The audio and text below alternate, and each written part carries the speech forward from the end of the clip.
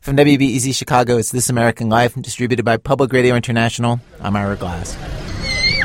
The voices that you are hearing is some children. What are they doing? They are just walking, nothing else. This week I talked to a Haitian journalist, Romuald Felix, over his cell phone as he recorded himself walking around one of the tent cities where some of the 1.3 million displaced Haitians are still living. This was a small tent city in a plaza at the Place Saint-Pierre, crammed with people. You can see, this music you hear is a man is putting a big speaker out and some people are dancing. And you can see a man is just sitting there doing nothing. He's just watching. 4 months after the earthquake, Romuald says that some people are working, selling fruit, charging cell phones for money on the street. But lots aren't. The rainy season, which everyone's been dreading, finally started in earnest last week. He was trapped in his office one day by water 3 feet deep. The camps get muddy, water gets in the tents. People have trouble sleeping with it so wet.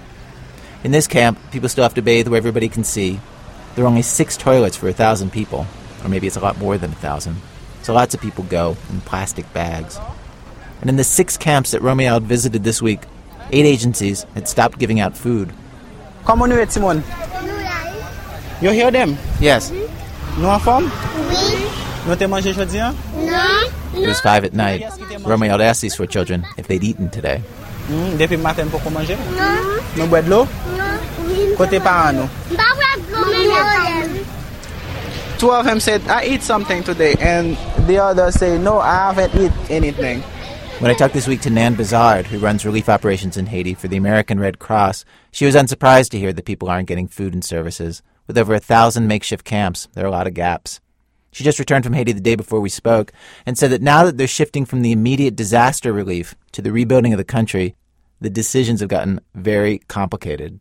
I know in Haiti already there are some evaluations where it's showing that local farmers don't feel like it's worth buying seed or bringing their crops into market because people have had free food distributions. And they're not going to buy from them. Yeah. So when should relief agencies stop giving away free food or providing shelter? When does that become counterproductive? What should they do about something as basic as water? Prior to the earthquake, 70% of the water in Port-au-Prince was sold out of water tanker trucks by small commercial firms. So do we use aid money to actually put those small individual companies back in business so that they can then charge money for water? Do we try to support the government to actually create a water policy and plan and infrastructure that provides a certain amount of water free, and then perhaps over that it's a cost to the government? So that seems like an impossible choice. What are we doing? We all we struggle. We all struggle.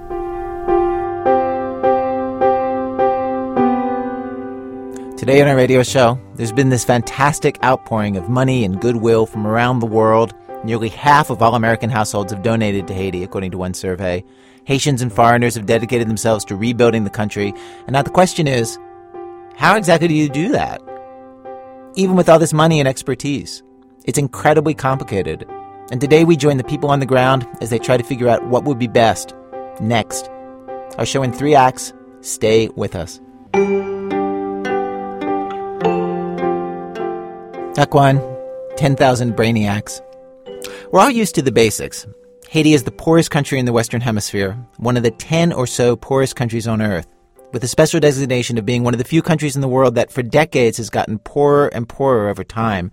This despite billions in foreign aid, despite the fact that even before the earthquake there were approximately 10,000 non-governmental organizations trying to do good in the country. 2 of the reporters that you hear a lot on our show doing economic stories, Adam Davidson and Hannah Joffrey-Walt, have been trying to figure out how it is possible Haiti is still so poor despite all that. They've been traveling back and forth to the country following developments over the last few months. And I have this story. Here's something that happens a lot in Haiti. You meet someone poor and they tell you the sad reality of their life, some challenge they face every day that keeps them poor. You hear the details and you just can't believe the magnitude of the problem.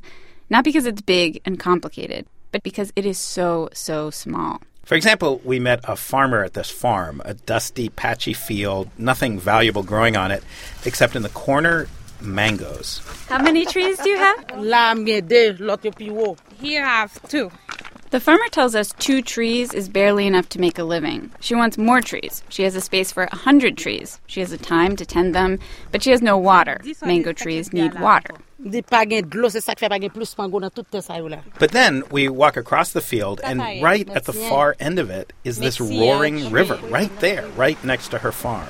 Why is water a problem if you have water right here?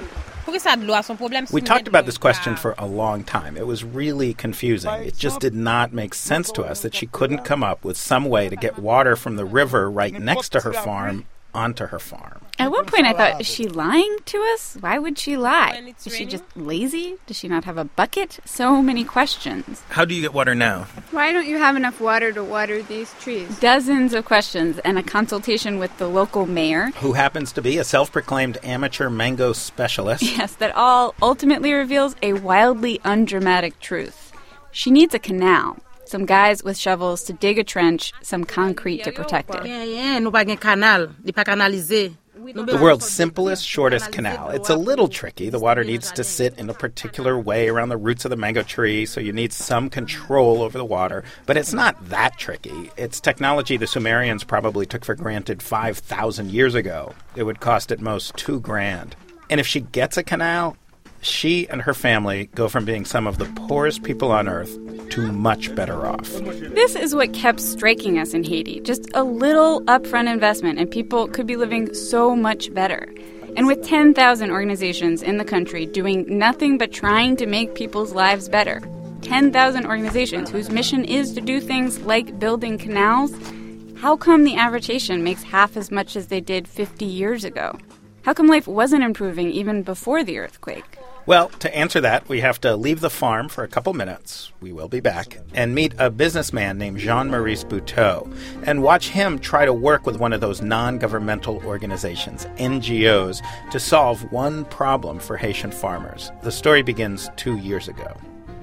I heard about Jean-Maurice weeks before we met him. We'd been going around Port-au-Prince asking, what are the main industries, who are the main players, and there aren't a lot of big businessmen in Haiti.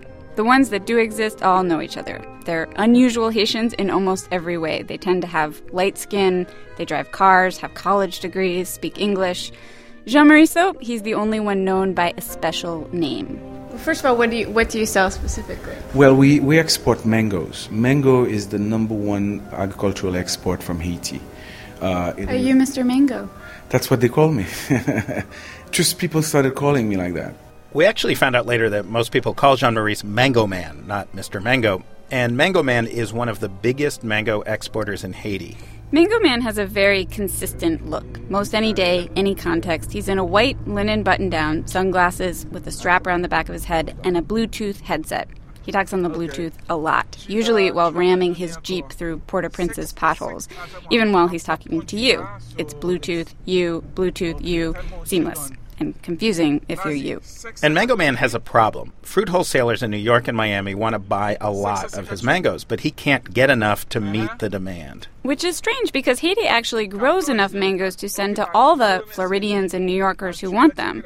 But most of those mangoes aren't grown on big farms. They're grown by individual farmers with just 2 or 3 mango trees each. And every season, those farmers pick the mangoes and then store them in a pile outside their houses or under their beds, where they wait until some middleman, usually a local guy with a donkey, comes by and buys them. Americans, as it turns out, don't like mangoes that have sat under Haitian beds. Those usually have bruises on them, marks. And so, 2 years ago, long before the earthquake, Jean-Maurice came up with a solution, a business concept that would double his revenue. The concept is, the simplest thing is cleaning the fruit, transporting it in a plastic crate to a facility that is not exposed to the sun. So basically, you lose a huge amount of your crop because people don't use plastic containers? And they don't clean the fruit and they don't transport it correctly. The amount of damage, we witness over 40 to 50% of our production in all sectors lost between the field and the table.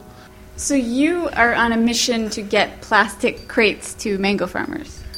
Well, I mean, it's very self-serving because I'm going to have more product. I mean, I'm not a philanthropist. I'm doing this because I need the product. So back 2 years ago, before the earthquake, the first thing Jean-Maurice did was he took a bunch of crates, drove 45 minutes out of town to a small mango-growing village called Casal, and he went to each house, one by one. He'd find the mango farmers on some tiny dirt road. He'd get out of his Jeep and hand out his crates. Unfortunately, that was an enormous failure. First they used them as chairs. They would sit on them. They would carry too heavy stuff on it. They were being used for different things that is appropriate for them. In school as bookshelves, right? And they got lost. A lot of them got broken. When you talk to Jean-Maurice about the crate problem, it seems confusing why this would ever be a problem in the first place. Just tell the farmers, hey, if you pack your mangoes in these crates, everyone will make twice as much money. And then you actually go to the farms and you meet the farmers and you completely get it because you meet someone like Gélène Germous. Gélène is that mango farmer from the beginning, the one who needs a canal. And she lives in Casal, where Jean-Maurice went and handed out his crates. She didn't know who he was. In fact, it's unclear that Gélène even knew that her mangoes are being sent to America. Here's what she did know. Her trees earn her around $600 a year, $2 a day. And in Haiti, $2 a day gets you a house made out of cinder block and metal sheets with a dirt floor on a dirt road. She can only afford to send one of her 2 kids to school. She chose the younger one. She has no electricity, no running water, no doctor, which makes Gélène precisely the average Haitian. Average in every way but one. Oui? It's that laugh. She starts every single sentence with it.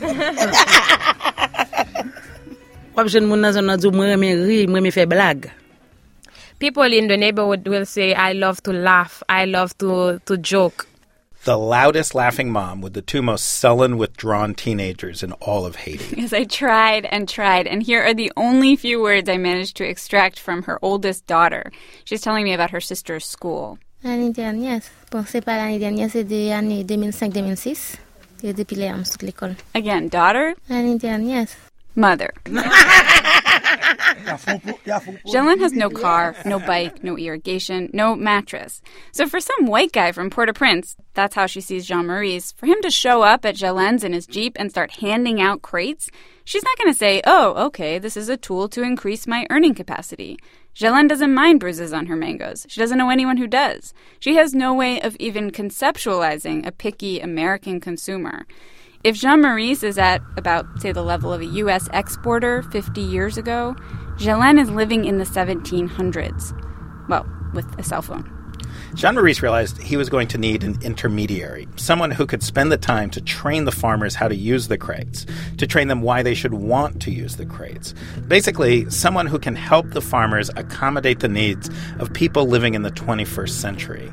People these farmers have never met before and can't imagine. And here is where Jean-Maurice hooked up with one of those 10,000 NGOs in Haiti, non-governmental organizations. Lots of them specialize in training small farmers in agricultural techniques. In fact, many are focused specifically on mangoes, because study after study shows that mangoes are one of the greatest areas of potential growth for Haiti. So there's lots of money, and there's lots of specialists ready to help those mango farmers. And here's where we begin to see what those 10,000 organizations are up against. Now, Jean-Maurice, like a surprising number of Haitians, does not like those NGOs. He says, and we heard this all the time in Haiti, those NGOs have been helping for 50 years, and every year Haiti is poorer and the NGOs are richer. Well, we are working, it's the first time I'm working with some NGOs. I've stayed away from them for the longest time because sometimes I realize that they were causing more damage than good. But throughout the years, I've identified certain ones that seem to want to do some things. The one he likes most is called Marché. Well, it was actually this guy he liked the most, one of the staff named Pierre Brunache. Jean-Maurice liked that Pierre grew up in Haiti, even though Pierre lives in D.C. now. So Mango Man calls Pierre and says, hey, I can't get these mango farmers to use plastic crates. You're the expert. Can you help me? And Pierre says, I didn't think it was difficult at all. Jean-Maurice thought, great. And then Pierre went on. It's just a matter of getting the land, provide the technical assistance. I don't think it was. I never thought it was something difficult. This is where Jean-Maurice gets nervous. Getting land, technical assistance. Pierre explained, you can't just hand out crates to thousands of dispersed farmers. You need a central place with just a simple structure. Picture a carport, quarter-acre of land with a hose. Farmers will bring their mangoes, learn how to pack the crates correctly, how to wash the mangoes. Pierre says, we have some rules about this because we've done this in other places. We've seen what works and what doesn't. And when you team up with an NGO, you have to follow their rules. So, if Mango Man wants crates, he has to find a farmer with some land that they can build the mango carport on. To which Jean-Maurice replied, have you ever met a Haitian farmer? Just imagine, you are a small farmer and you own that piece of land. That's all you have. To which Pierre replied, and there's one other rule. The farmer can't own the land the center will be on. They have to donate it. The center will become the economic powerhouse of the community, so you need a neutral place. You can't let one family own it. It has to become a cooperative owned by all the farmers. And so Jean-Maurice began his campaign to convince some poor farmer to give up some of his precious land.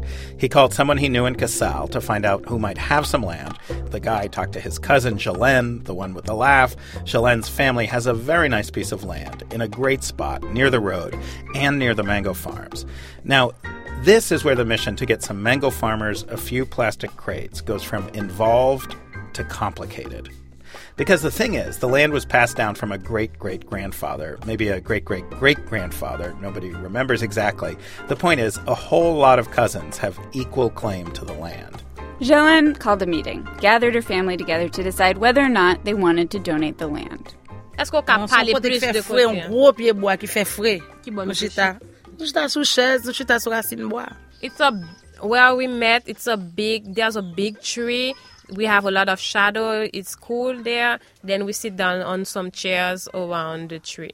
How many people? Combien moun qui était dans réunion? Oh, en pile moun.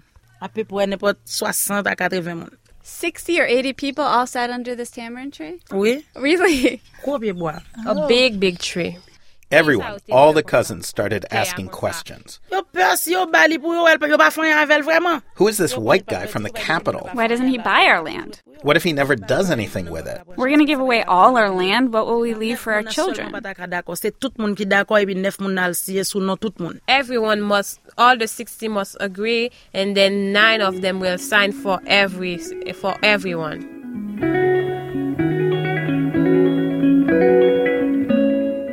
There were factions, big disagreements. For a while, Jelaine's brother was a holdout. So were the loud cousins who nobody likes, who left town a while ago, but came back when they heard someone was interested in the land. So many meetings under that tamarind tree. Jean-Maurice drove in for many of them. It took months. I didn't go every day. We held meetings here, I went there, and their family came here. Now they donated the land. So, we've got the land. We can get those crates here, some training, those mangoes will be beautiful, the farmers will start earning twice as much, so will Jean-Maurice. He calls the NGO and says, all right, guys, you can start building the center. The NGO says, great, we just need to see a copy of the deed. The deed. So, Jean-Maurice goes back to the mango farmer with a quick, simple request. The family had acquired the land from somebody else. They never did the papers, but they had their understanding. So these papers first had to be transferred from the original owner to this family. Nobody knew who the original owner was, who sold the land to Jelaine's great-great-grandfather. Or a great-great-great-grandfather. Right. Nobody knew who had the deed now. But finally, Jelaine's brother remembered, wait, there was that uncle who always kept papers, the guy who left Haiti a while ago. The person who had the paper is in New York? New York. How did you get the paper from him? This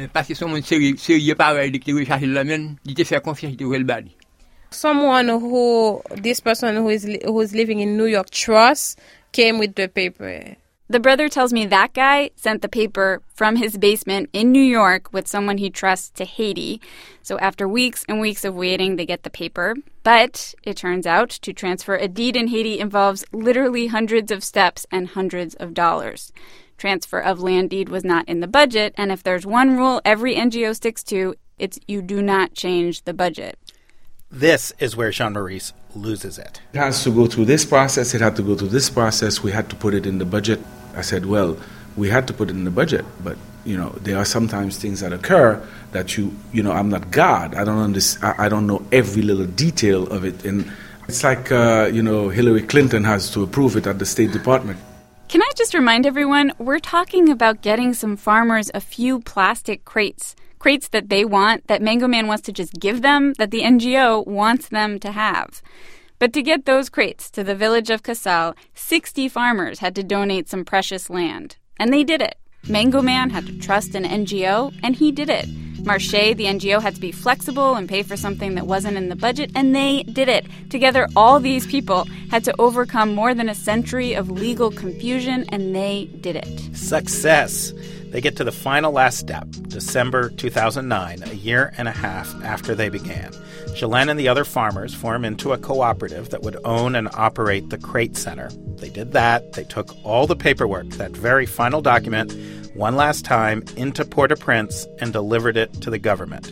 This all happened at the very end of last year, and then on January 12th came the earthquake. The document that recognizes them is at the Ministry of Social Affairs. The Ministry of Social Affairs has been flattened like a pancake, that those certain of the documents is in the pile of rubble at the ministry, under the rubble.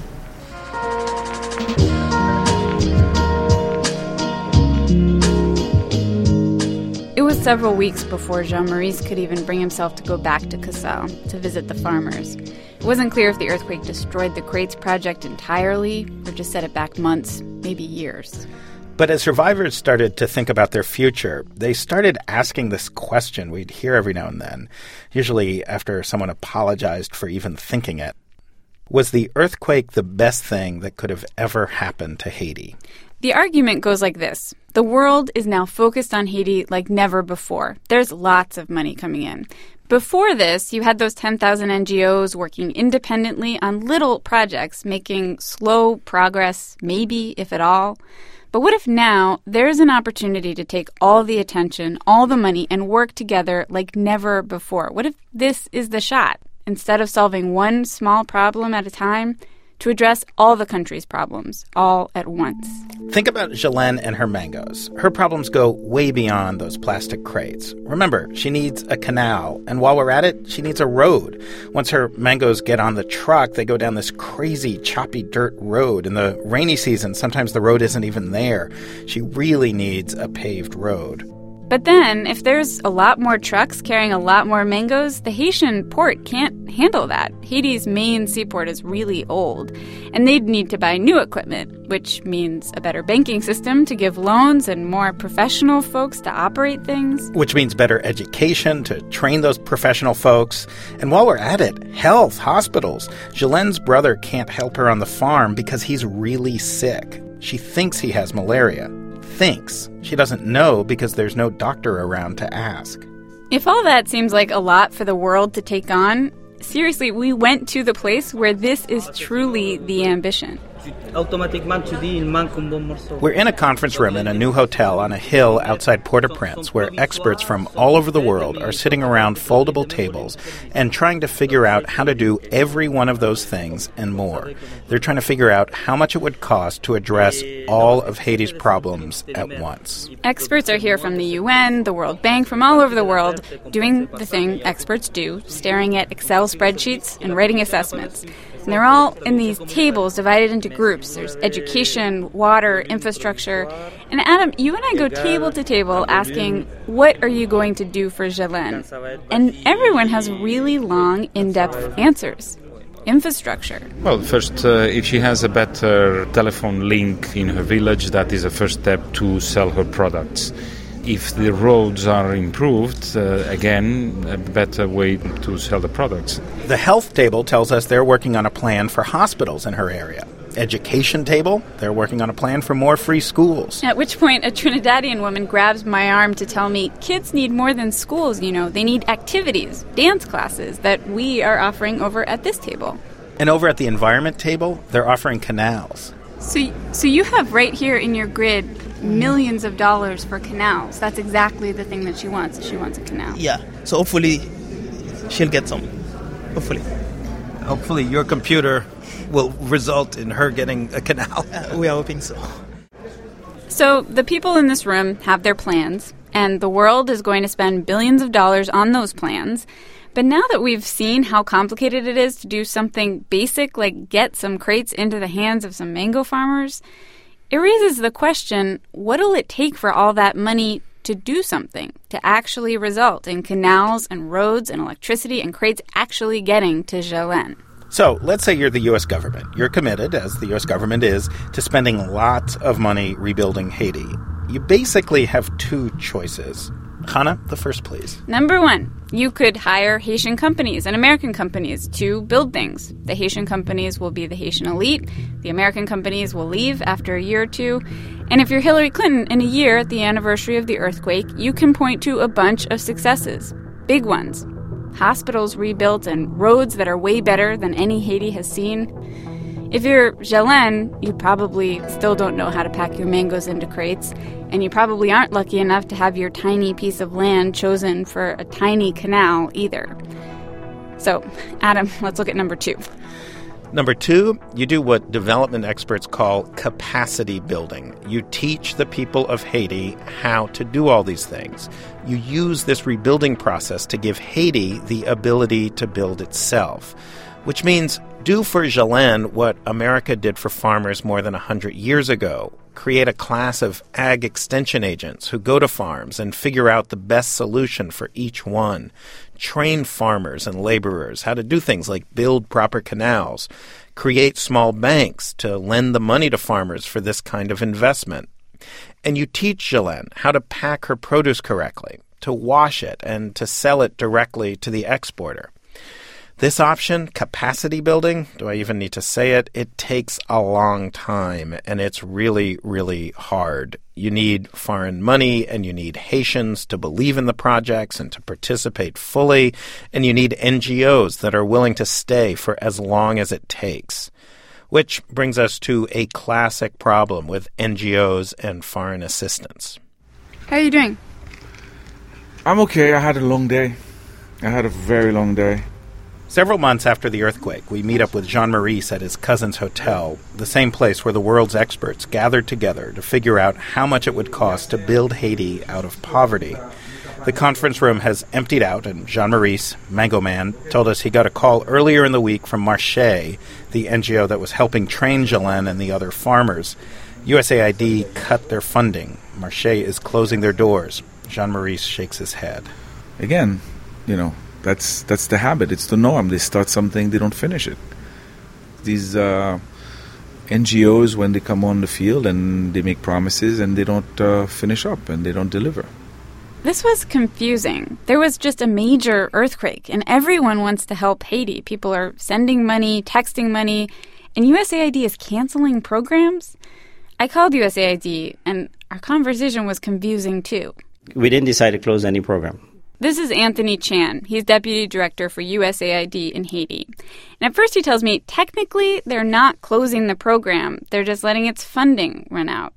Then he tells me that with all this new money after the earthquake, they need to reassess all their programs and think bigger than little ones like Marché. And finally he tells me, okay, the program's going away, but it's not his fault. I mean, it's not us deciding. We have bosses in Washington, and they're the ones who make those decisions. Eventually they're going to communicate that to us, and we'll get the money, and we begin to work in those areas. And the response to the farmers, we're not going away forever. We're going to be back. Maybe the partners are going to be different, but she shouldn't feel abandoned. The actors may change, but the movie and the plot will still go on. That movie has been going on for more than half a century. There's this recent report called Haiti in the Balance, which documents how time after time USAID programs are started, and then before they can actually help anyone, a decision is made in Washington to send aid in a whole new direction. The two Marché staff we met left Haiti a couple weeks ago. Mango season has opened without crates. And this, of course, is how you can continue to have 10,000 NGOs in a country that keeps getting poorer.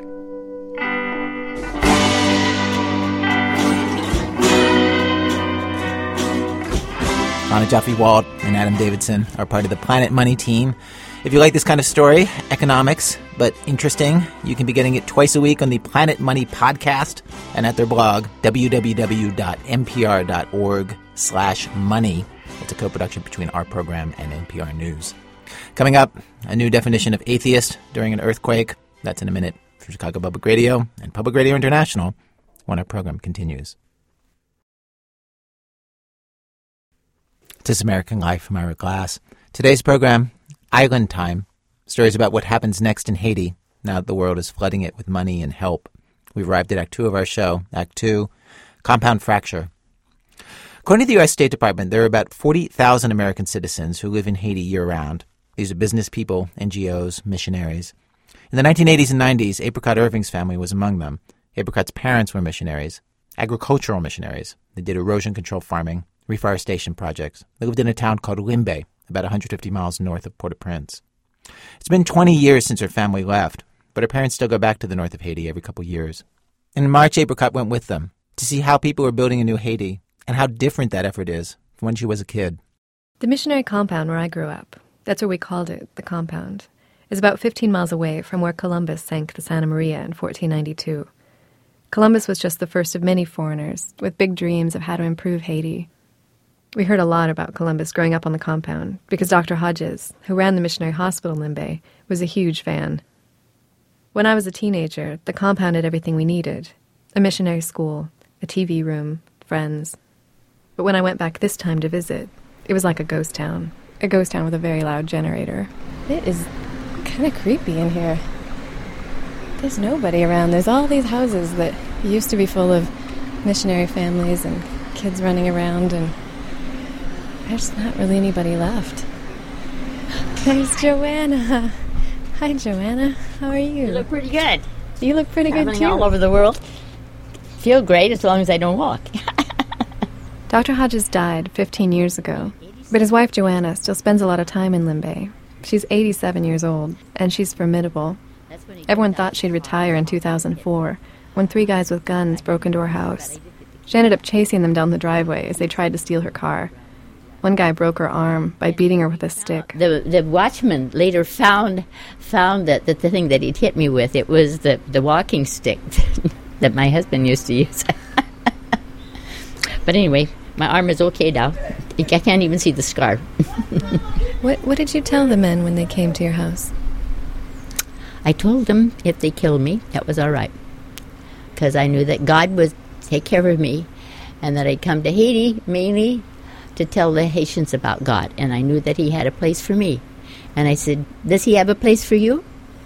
Because I said, I don't think he would want you to be doing what you're doing because it's not very nice. They said, shut her up. They tied a cloth around my mouth. I can't believe she can laugh about this now. But maybe that's what spending 52 years in Haiti will do for you. I'm really fond of Joanna. I've known her since I was 6 years old, and she's like a grandma to me. She epitomizes the old way of doing aid work, a sort of 19th century benevolence. The foreigners, usually white, lead the way, set an example, do whatever they can, and hope the Haitians catch on. In other words, the foreigners are always in charge. It sounds a little crazy, but until a few years ago, Joanna kept the keys to the medical supply storage room on a chain around her neck. When the Haitian doctors needed to perform an emergency surgery in the middle of the night, they had to wake her up, and because she was in her 80s, carry her over the mud puddles to open it. The hospital is still run by Joanna's son, even though he now lives in Florida and hasn't been to Haiti in years. So with all the different aid organizations coming into Haiti right now to help out with earthquake relief, is there any advice that you would give to somebody who's never been to Haiti before? I would say that don't try to change the Haitian people. Try to deal with them and try to understand them. And take them as you would other people. They're people, and they need help. They look at life differently than we do, but that doesn't mean that they don't deserve help. Sometimes they're grateful, and sometimes they're not.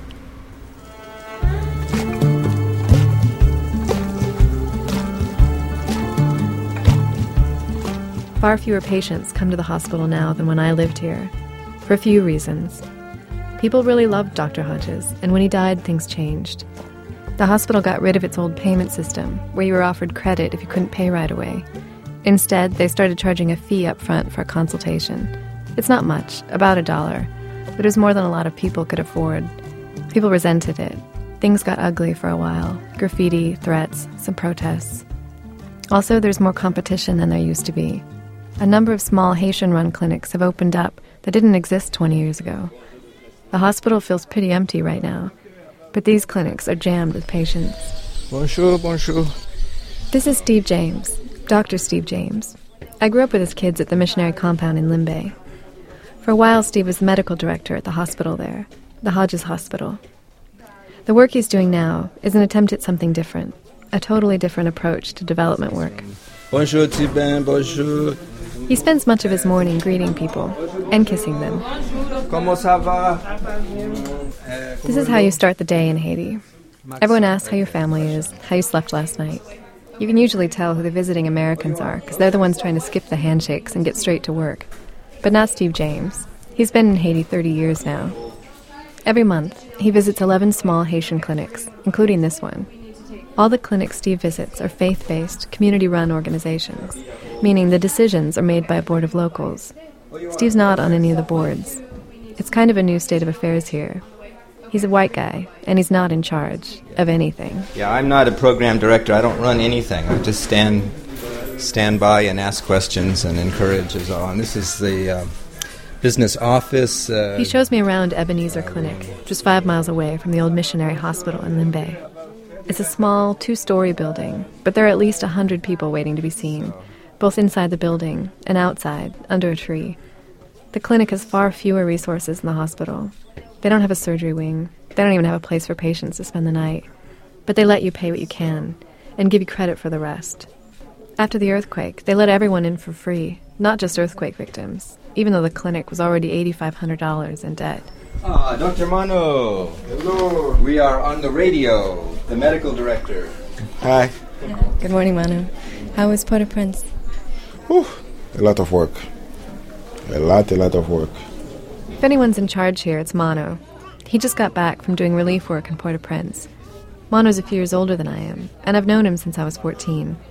Since I last saw him, Mono's become a doctor. He's the medical director for this clinic, though some patients still want to see the Blanc, the foreigner with the American medical degree, the white guy. It happens while I'm standing there, and it's awkward. A Haitian pastor comes in and asks for an appointment with Steve, who's rushing to make another appointment, so he turns to Mono to see if he can do the consultation instead. He doesn't have his chart yet, so I don't know if you can see him for me. Or when these people come, they want to be seen by you. I know. I'm sorry. Ask him to go home and come when you are here.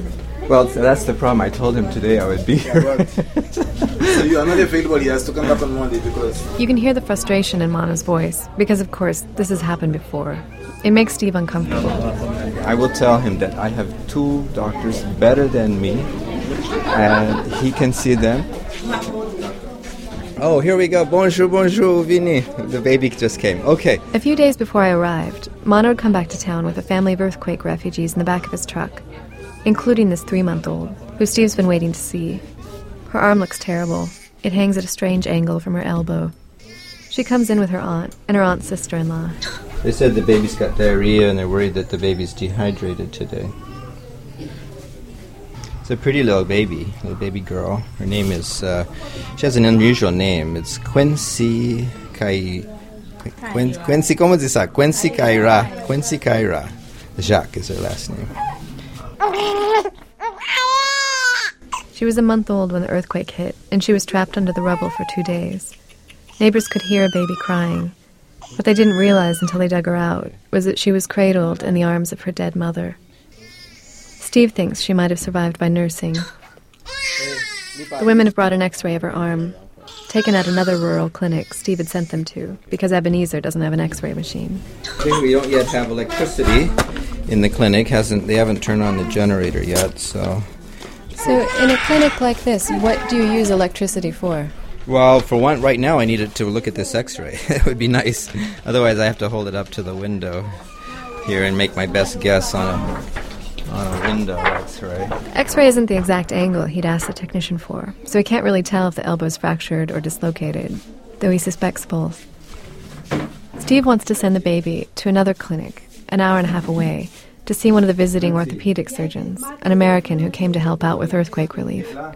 He makes sure to consult with Mono first. What I would like to know is whether at this age you would want to intervene or you would want to just wait for the baby to be older, or I just would like some help on that. I guess the best is to have the opinion of that orthopedics. Yeah. If Steve had still been director of the hospital in the compound, he could have had everything done at the same place. X-rays, surgery, an overnight room. Instead, he has to send the baby to 3 different places, over horrendous roads. And someone has to pay for all that. It makes you understand why a lot of NGOs still operate in the old foreigners in charge way. It's efficient. This way, the opposite of efficient. But what Steve's doing is that term you heard earlier in the show, capacity building. Even though Steve would never call it that. He calls it building community. If you want Haitians to create and sustain their own institutions, this is what it looks like. Slow and sometimes cumbersome. But Steve knows the pitfalls of the other model. When he was in charge of the old missionary hospital, he found the job so stressful that he even considered leaving medicine. He came to a kind of crossroads and had to make a hard choice. We talked about it in the car. The choice really is, it's sort of it almost came for me an either or. On the one hand, was that in the face of dysfunction and in the face of extreme human need, what was required of me was to build a citadel, to become a dictator. And in that dictatorship, benevolent dictatorship, I could be the cowboy to fix the problems that would bring efficiency, service, and security. What's wrong with that? Why not become a benevolent dictator? The problem that I found with that is that model creates in a way, a new slave plantation mentality, where the slaves become dependent upon the slave masters. And in the end, one reaps the fruit of slavery, discontent, anger, violence. The choice to then go to the other extreme, to purposely work hard at not becoming a dictator for the sake of building community, means that people are going to suffer. People are going to die. Goods will not be provided. Services will not be rendered. Here we are praying when there's somebody that needs a C-section and we can't get it for her. There's a terrible choice. And why is it that in choosing community there are these added costs? Why do people die? Why are goods not distributed?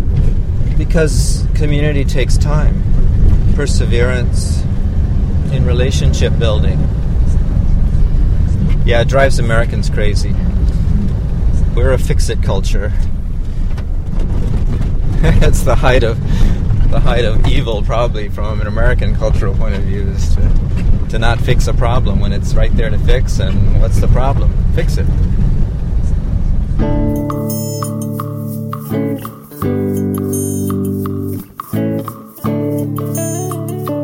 The good news, Steve says, is that the slow, cumbersome process is working. There's progress. These clinics are surviving, basically on their own, supporting themselves with very little outside help. And when the earthquake hit, that progress paid off. It was Haitians who were on the scene first, doctors like Mano, pulling people out of the rubble, distributing water, days before the foreign aid organizations arrived.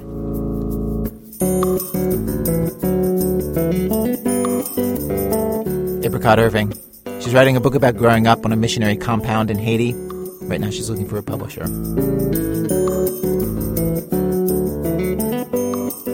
Act 3, Haiti is Destiny. Ben Fountain is a fiction writer who's been going to Haiti 2 or 3 times a year for 20 years. He has close friends there. He's written short stories set there based on the things he's seen. He returned in March to catch up with people. Did you think we were dead? This was the first thing asked me by the 13-year-old daughter of my friend Gary when I reached them by phone a few days after the quake. Did you think we were dead? she said as soon as she came on the line, and I hesitated. It seemed rude just to say to a child, "Yes, I thought you were dead," but there was a firmness in her voice, a focus and calm that showed she was beyond all the finer points of etiquette. For the past several days, she'd been very possibly dead to her family and friends back in the States, and now she was testing it, probing this other reality, the one where she died on January 12th. How would it feel to be dead? What would it mean to exist only in old emails, pictures, the minds of others? Then the phone was passed to her brother, and he wanted to know too.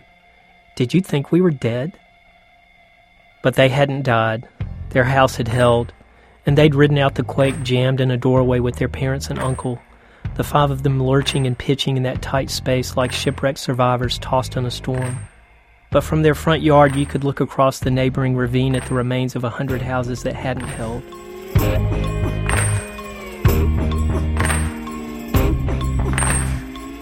It's like a lobotomy, seeing destruction on this scale. Not just the outsized scale, but the mind-numbing density within the scale, the sheer sensory overload of detail and texture. That football field-sized wilderness of junk and rubble that used to be a trade school. You could find entire geographies of ruin within that expanse. Hills, buttes, hummocks, valleys and craters, broad flats cut through with twisting gullies, shredded clothes, shoes, papers, mangled furniture, dark oily clumps of decomposing human matter, rebar twisted and raveled like giant spaghetti balls, and then something impossible and ridiculous, an easy chair, a thickly upholstered love seat, perched at the top of a freestanding spiral staircase that spun off into nowhere. It didn't make sense. Port-au-Prince was making me stupid.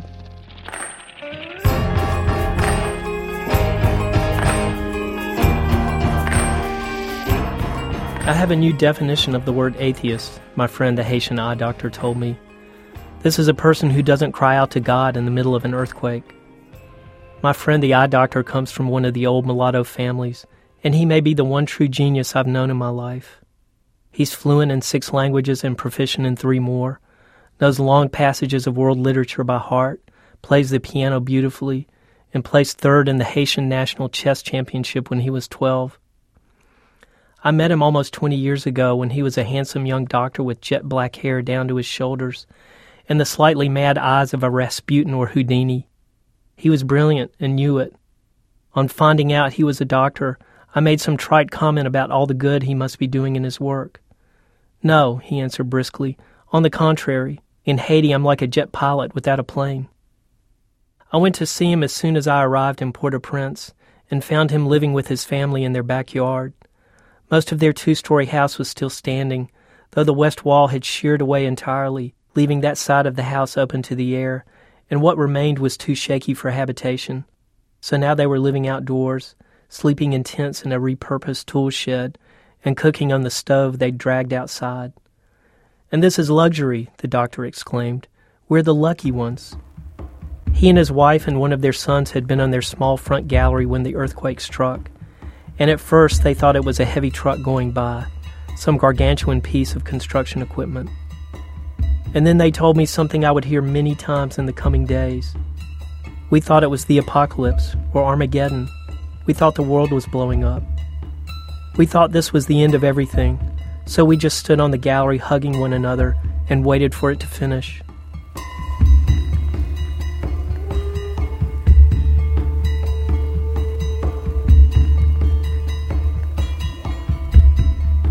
Such are expectations in Haiti, where the apocalypse comes more readily to mind than anything so far-fetched as an earthquake.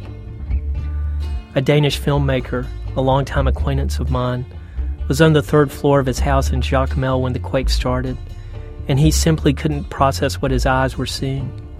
The room started shaking, and then the walls started rippling and bending, and he wondered, how can the walls be moving like that?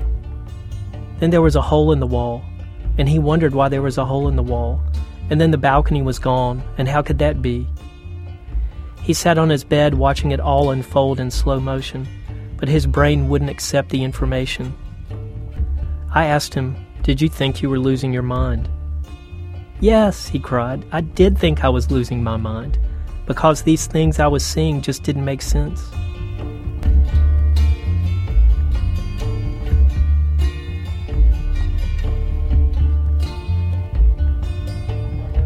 You think the one thing that's certain in your life, the eye doctor told me, is the ground beneath your feet. You think this one thing at least is solid, and when that starts to shake, you experience real terror. We sat down at the small kitchen table in their backyard. So how are they doing? We're surviving, the doctor said with a shrug, though this might not seem so obvious. Their teenage sons hadn't had a school to go to since January 12th. The wife's video rental business was lost in the quake. The doctor was doing a lot of meetings these days, but he said they were starting to make him feel like a character in a Kafka story. As one of only 50 ophthalmologists in the entire country, he was much in demand by foreign governments and NGOs to consult on healthcare projects, and after 2 solid months of meetings, he was going a little crazy.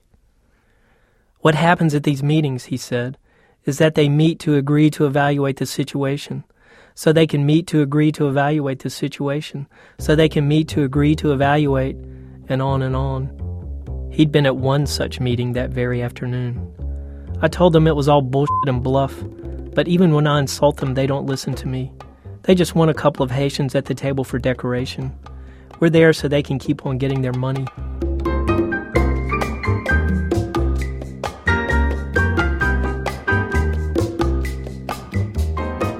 On the plus side, he continued, there was always plenty of food at these meetings, so he rarely needed to eat at home, which was good because he wasn't making any money these days. His office had been destroyed in the quake, and the few pieces of equipment he'd managed to salvage sat in a forlorn little pile in his living room. These days, his practice consisted of people randomly dropping by his house. "Doc, everything's all blurry. Doc, my eyes hurt. Doc, can you find me some glasses? I lost my glasses in the quake." Several days a week, he'd hitch a ride out to one of the tent camps and treat people for free. But otherwise, he sat in his backyard studying Chinese and reading the classics of Western philosophy. "You know what I've noticed," he told me that first evening at his house. "God gives you 205 years to do something with Haiti, and if you fail, he passes it on to someone else. The Spanish had it from 1492 to 1697, 205 years. Then the French from 1698 to 1803, 205 years. Then Haitians from 1804 to 2009, 205 years. So what was coming next? Maybe a revolution," he answered cryptically. Or maybe Haiti would survive as a sprawling industrial park for the international aid complex. Or maybe it would become a satellite of the United States, a kind of protectorate. And then I brought up the subject of art. The doctor is, among his many other talents and accomplishments, an astute critic and tireless promoter of Haitian art. When I asked him whether anything had been rescued from the iconic institutions of Haitian art, the National Gallery, the Centre d'Art, or the murals of the Trinity Episcopal Church, his brow drew down and he brooded for a minute. "Art is finished in Haiti," he said abruptly. "After what happened here, art has nothing more to say to us." And he went on. "The philosopher Hegel said that before the end of time there will be the end of history, and before the end of history there will be the end of art. Maybe this is what we're seeing here, the enacting of Hegel's theory. Haiti is leading the rest of the world to the end of time."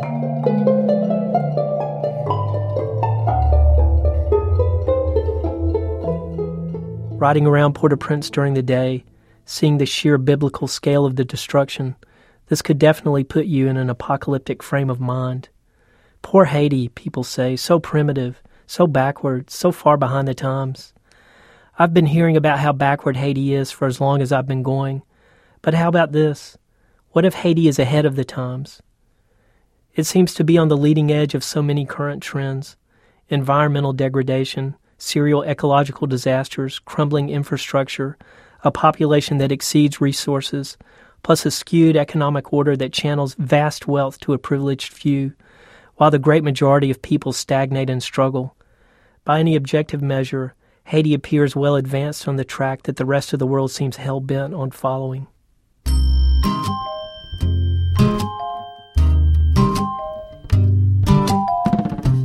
The eye doctor proposed yet another alternative for Haiti's future, which was the extinction of the Haitian people. In other words, no future at all. And why not? Many countries, many peoples have disappeared over the course of history.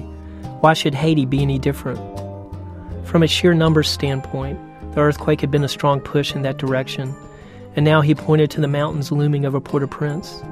Every year there were fewer trees up there. Every year the rains loosened the soil a little more. Unless drastic changes were made, it was only a matter of time before the mountains crashed down in a kind of land tsunami and buried the city whole like a modern-day Pompeii, only with mud and rock instead of volcanic ash.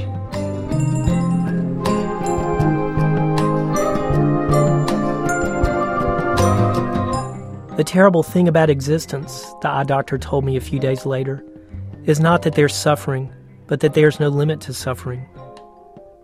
I think there's going to be an explosion, the doctor confided, a sentiment that was echoed many times by many people over the course of my visit. Even Haitians, as resourceful and tough as they are, have their limits. They were watching in the camps. They were waiting. Nous bouquet was a line of graffiti you saw everywhere. Nous bouquet, we're tired, we've had enough. Or simply, nous là, we're here. That was what people often said when you asked how they were doing. Nous là, we're here. Or its sassier variation, Pito nous led nous là. Better that we're ugly and here than not here. All those tents in Port-au-Prince, all those thousands of tents. Sometimes I'd look at them and imagine an army was massed out there. The last time I talked to my friend Gary, the one whose children had wanted to know if I'd thought they were dead, he told me a barricade had been erected outside the gate of the warehouse where he works. Gary is a logistics manager for one of the big NGOs, and though his warehouse operation was clearly there to do good, people were protesting. They wanted jobs. Gary had hired all the workers he could, but for the people outside, it wasn't enough. For 2 days running, he'd had to negotiate his way through the barricade to get home. It's getting radical, he told me, and then he added, "Come back soon." Ben Fountain. A few of the short stories that he's written set in Haiti are in his collection, Brief Encounters with Che Guevara. I see you, Haiti. If don't nobody know who you are, I do. 21 billion. Well, program today was produced by our senior producer, Julie Snyder, with Alex Bloomberg, Ben Calhoun, Jane Feltus, Sarah Koenig, Lisa Pollack, Robin Semyon, Alyssa Shipp, and Nancy Updike. Production help from Brian Reed. Seth Lind is our production manager. Emily Condon's our office manager. Special thanks today to Amy Bracken, Roosevelt Jean-Francois, Manoli Weatherall, Manya Zuba, and Robin Kissler. Our website, thisamericanlife.org. This American Life is distributed by Public Radio International. WBEZ Management Oversight for our program by our boss, Mr. Tori Malatia. Oh, we have complained. Do we have to wear these silly This American Life blazers to work every single day? Can't we stop that?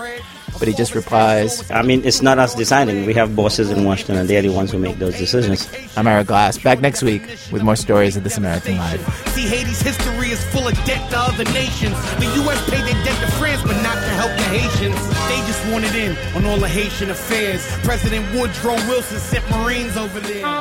PRI, Public Radio International.